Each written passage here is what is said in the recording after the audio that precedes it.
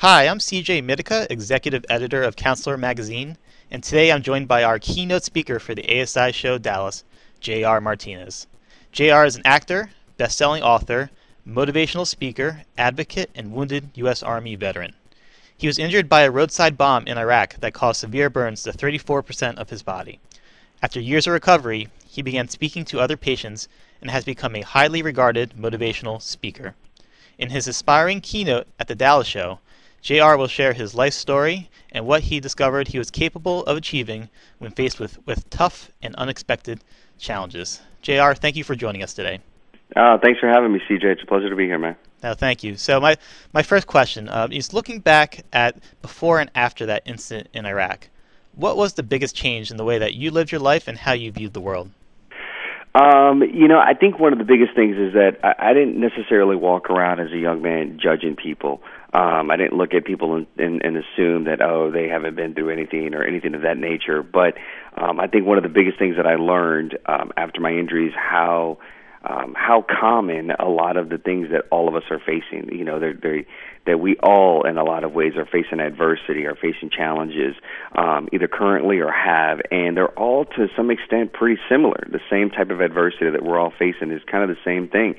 And it just realizing how connected all of us really are in a lot of ways, and how we have a tendency at times to, look at somebody from a distance without even knowing that individual and essentially judging them and assuming that individual is either less than us or, hasn't experienced as much as us.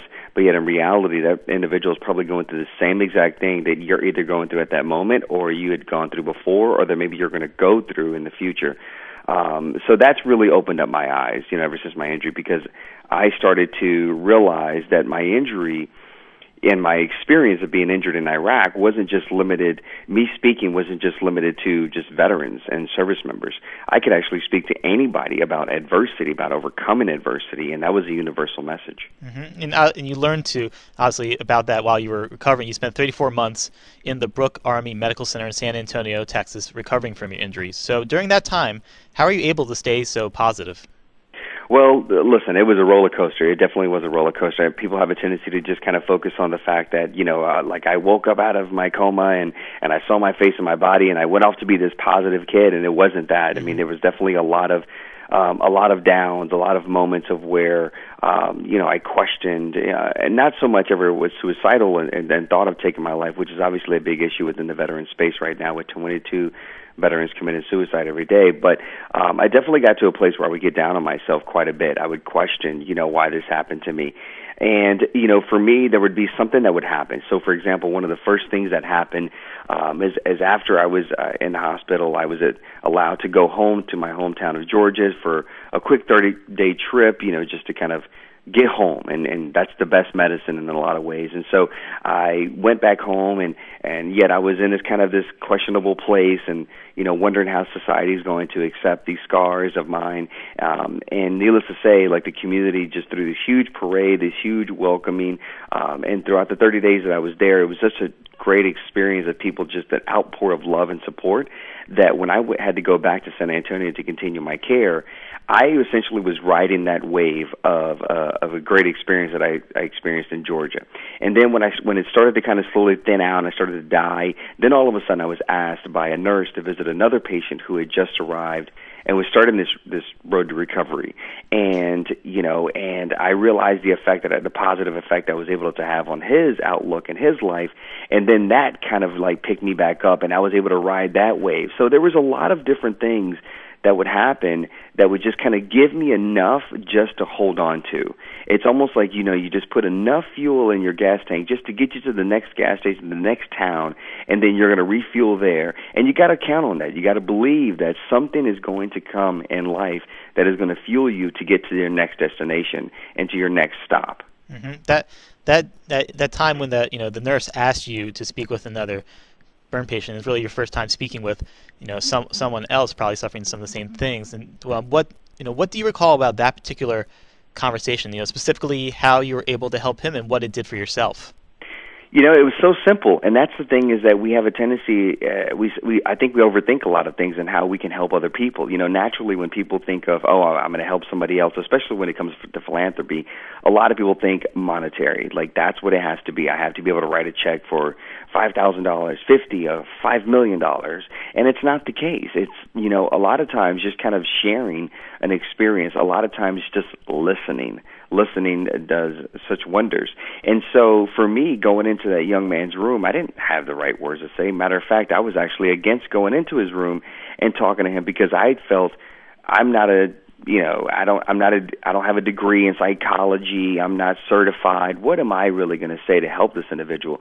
And yet going in and just not only listening to him and his frustrations of what he was going through, but then obviously being able to relate and explain to him how things have gotten better for me, you know, helped him like actually look at me in a different light and say, okay, man, this guy, okay, cool, this guy's doing it, maybe I can do it too.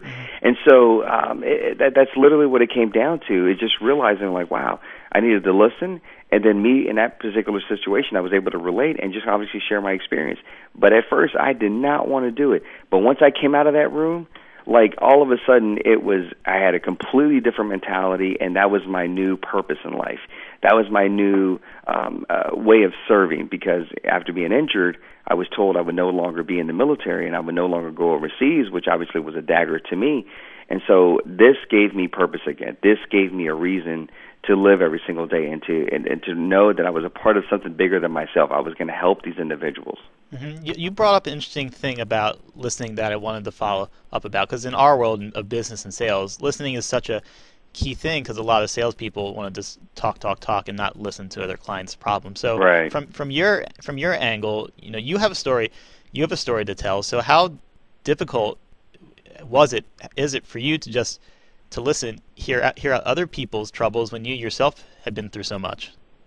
You know, it wasn't that difficult at all, because you know, especially, you know, you get to a point where people are asking you to talk so much that, you know, whenever you get actually a moment to stop talking and actually just sit there and listen, you're like, oh my God, this is great. But it was nice, and it was easy, because while they were speaking about whatever issues that they were encountering at that moment, I was able to like sit there and listen and just kind of nod my head like, I get it. And I didn't have to say I got it. I just had to nod my head and just, you know, kind of one of those kind of like where when you eat something, you taste something and you close your eyes and you nod your head and like, oh, this is good. And that's kind of what I did. I just sat there in the room and I just kind of closed my eyes. I just kind of nodded my head. I just listened to them. I just validated everything that they felt and everything that they said. And then at the very end, I would kind of come in and just say, listen, you know what?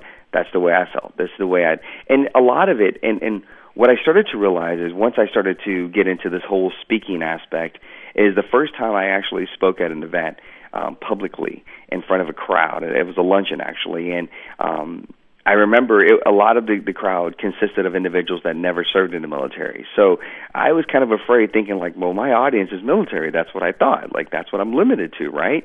That's what a lot of people have told me. Mm-hmm. Well, after I got off of the stage, I mean, people were coming up to me sharing experiences about, you know, domestic violence, you know, abuse. People that were sharing, you know, people that were like alcoholics, you know, people that had sustained some sort of trauma, experienced some sort of trauma in their life, and yet they were coming up to me and expressing. And all I was doing is I was listening to them. And, you know, and I think it's something that's one of the, there's a quote, and I forget exactly what it says. There's a reason why you have, you know, 2 ears and 1 mouth. You know, it's like stop talking so much, and you learn a lot more if you spend a little bit more time listening versus talking so much. And I think, you know, that's one of the key things, is that people feel like, you know, it's like even now, it's one of the things I have to learn about myself in any relationship that I have, is that I have a tendency that sometimes, as much as I listen, and as much as I like to really make an effort to really listen, I have a tendency at times to, when someone comes and tells me a problem, I have a tendency to quickly like kind of, okay, shut it off. We know the problem. Let's go and let me talk. Let's go into the create a solution. Mm-hmm. And I have to be better about realizing, wait a minute, sometimes it's not my job to essentially kind of come up with a solution on the spot. These people are coming to me just simply because they want to vent. They just want to vent. Now, if it comes to a point where, like, okay, this is the 10th time, this is the 20th time where we're talking about it, now it's a different story. Now it's like, okay, listen, guys, let's stop talking about this, But for the first few times, that's part of the grieving process for any individual overcoming any adversity, going through any sort of trauma, is that they need to be able to vent. They got to be able to get it out. That's part of the healing process of anything you go through in life. Mm-hmm. So now you've been, motivational speaker for a number of years, obviously talked to a lot of people. And all these years speaking, what are the things that you have learned about people? Honestly, is that, no matter what level of success, no matter what kind of things that you drive, what kind of things that you have, nice things or lesser than nice things, we're all the same, and we're all very vulnerable. I mean, we're all very fragile. We're all very vulnerable, and how we all are going through the same exact things. I mean, that's what there's. I look at people that I've been standing next to that I used to look at as a kid and be like, oh my God, this individual, like I idolized that individual. Mostly it was athletes, me being someone that played sports growing up, and I would kind of semi get to know these individuals, and I would say, oh my God, like.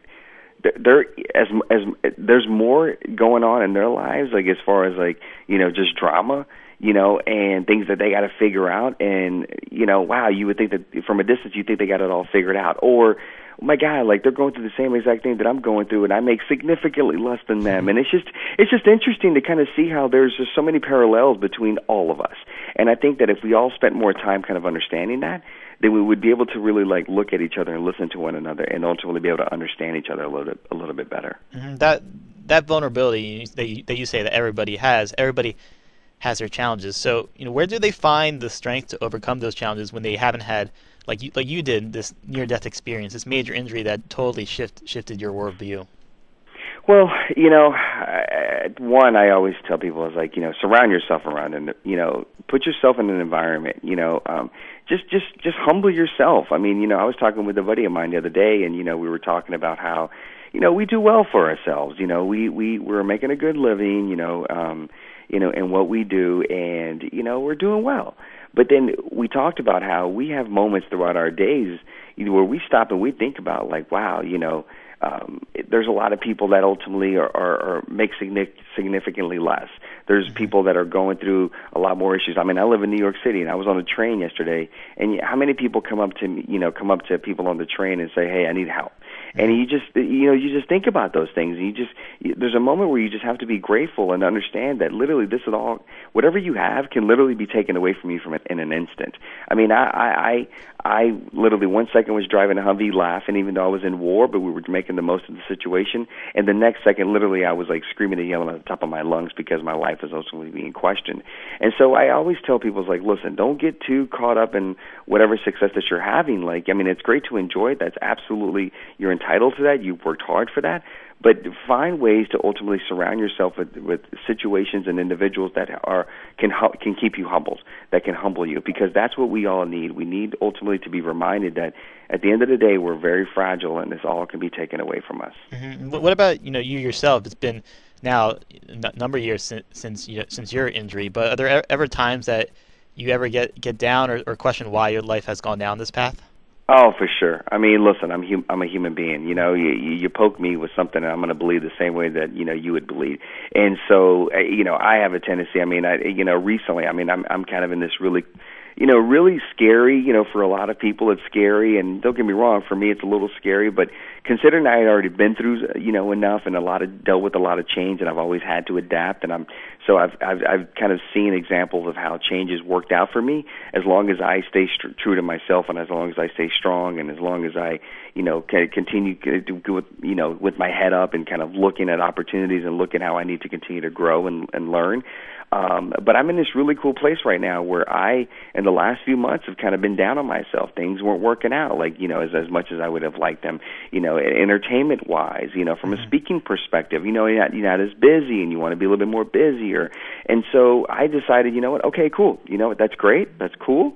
It is what it is right now. I'm not going to panic. I'm not going to sit here and stress out about it so much to the point where it takes over my ability to be creative and my ability to be able to adapt and think on my feet.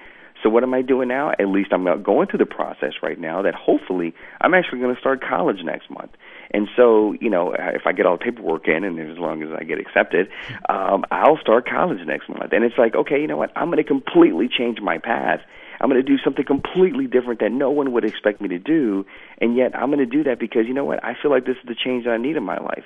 And so, I do have a lot of down moments, but once I started thinking about school, once I started thinking about, okay, I'm going to take control of a situation and not leave it in the hands of anybody else, it made me feel more empowered. It made me feel more positive. It made me feel more excited about my future. And so that's what it's about. It's about not just sitting here and saying, oh, well, I'm the victim, this is what it is. Mm-hmm. No, take control. Take control. Whatever control you can have, whether it's 10 or 15%, whether it's even 5% out of 100, take control of whatever it is that's within your grasp, and then you'll slowly start to see that percentage will slowly start to increase. That's great about college. Are you excited or are you a little nervous?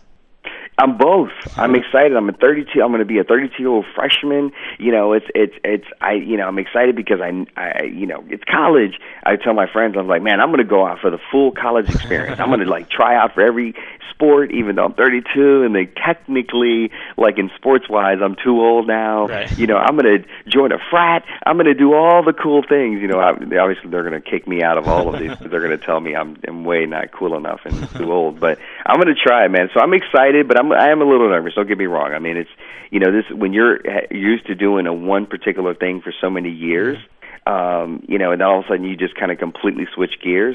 It is a little intimidating. It is a little scary, but I know that it's all going to pay off at the very end. Cool. That's great. So my last question: what is the best way for everyday people to support our veterans? Well, great question. There's a lot of different ways. Listen, there's over 47,000 nonprofits that exist, that have the word veteran or military in their mission statement or set out to help veterans. And, the truth of the matter is, unfortunately, not all of them actually do great things. Not all of them utilize the money the right way. Not all of them have programs. Even though they use the money the right way, their programs aren't programs that are really going to create a long-term solution with veterans. Listen, taking a veteran and their family to, a vacation or to a baseball game, football game, a concert, those things are great, but those things at the end of the day, when they go back home, there's still the issues there. And so what I always tell people is, first and foremost, really look at a nonprofit that is spending the money the right way. Okay. 2, I tell people to look at a nonprofit that is focusing on, in my opinion, these are the 5 important, tiers to the issues that we face within the veteran space: employment, education, healthcare. What are the other ones I'm thinking about right now? Education, employment, healthcare. You have the VA, the backlog, which a lot of people have a tendency to see what's happening with the VA, and they say, well, there's nothing I can do about that because that's all the government.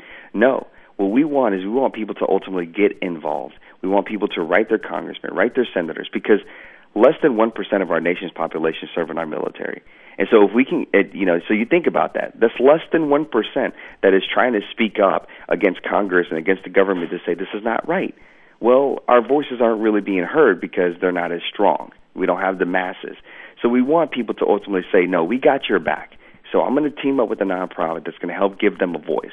I'm going to write my congressman, write my senator. And even though I never served, even though I may not agree with the conflicts overseas in Iraq and Afghanistan, at the end of the day, I support our men and women and their families and the sacrifices that they make and that they're willing to make. And so I'm going to get behind them and push that movement. So I would just tell people to really kind of do their homework. Really, I have a few nonprofits that are listed on my website, which is jrmartinez.com, that I support, that I believe are creating a long-term solution and are ultimately helping individuals with, PTSD, helping individuals with getting their benefits, helping individuals with getting housing, helping individuals with getting employment, and obviously helping with speaking up about the VA and holding the VA accountable. And so just help us be a stronger and a louder voice. That's what we need. We need all of your listeners to come and say, we got your back, veterans and family members. We have your back, and literally have our back. You don't have to necessarily give, money. You just give us your time and give us your energy, and then help us spread the word on social media.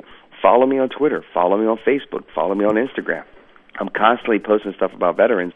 Help spread those messages out to the masses, to your followers, because I may not be able to reach them all.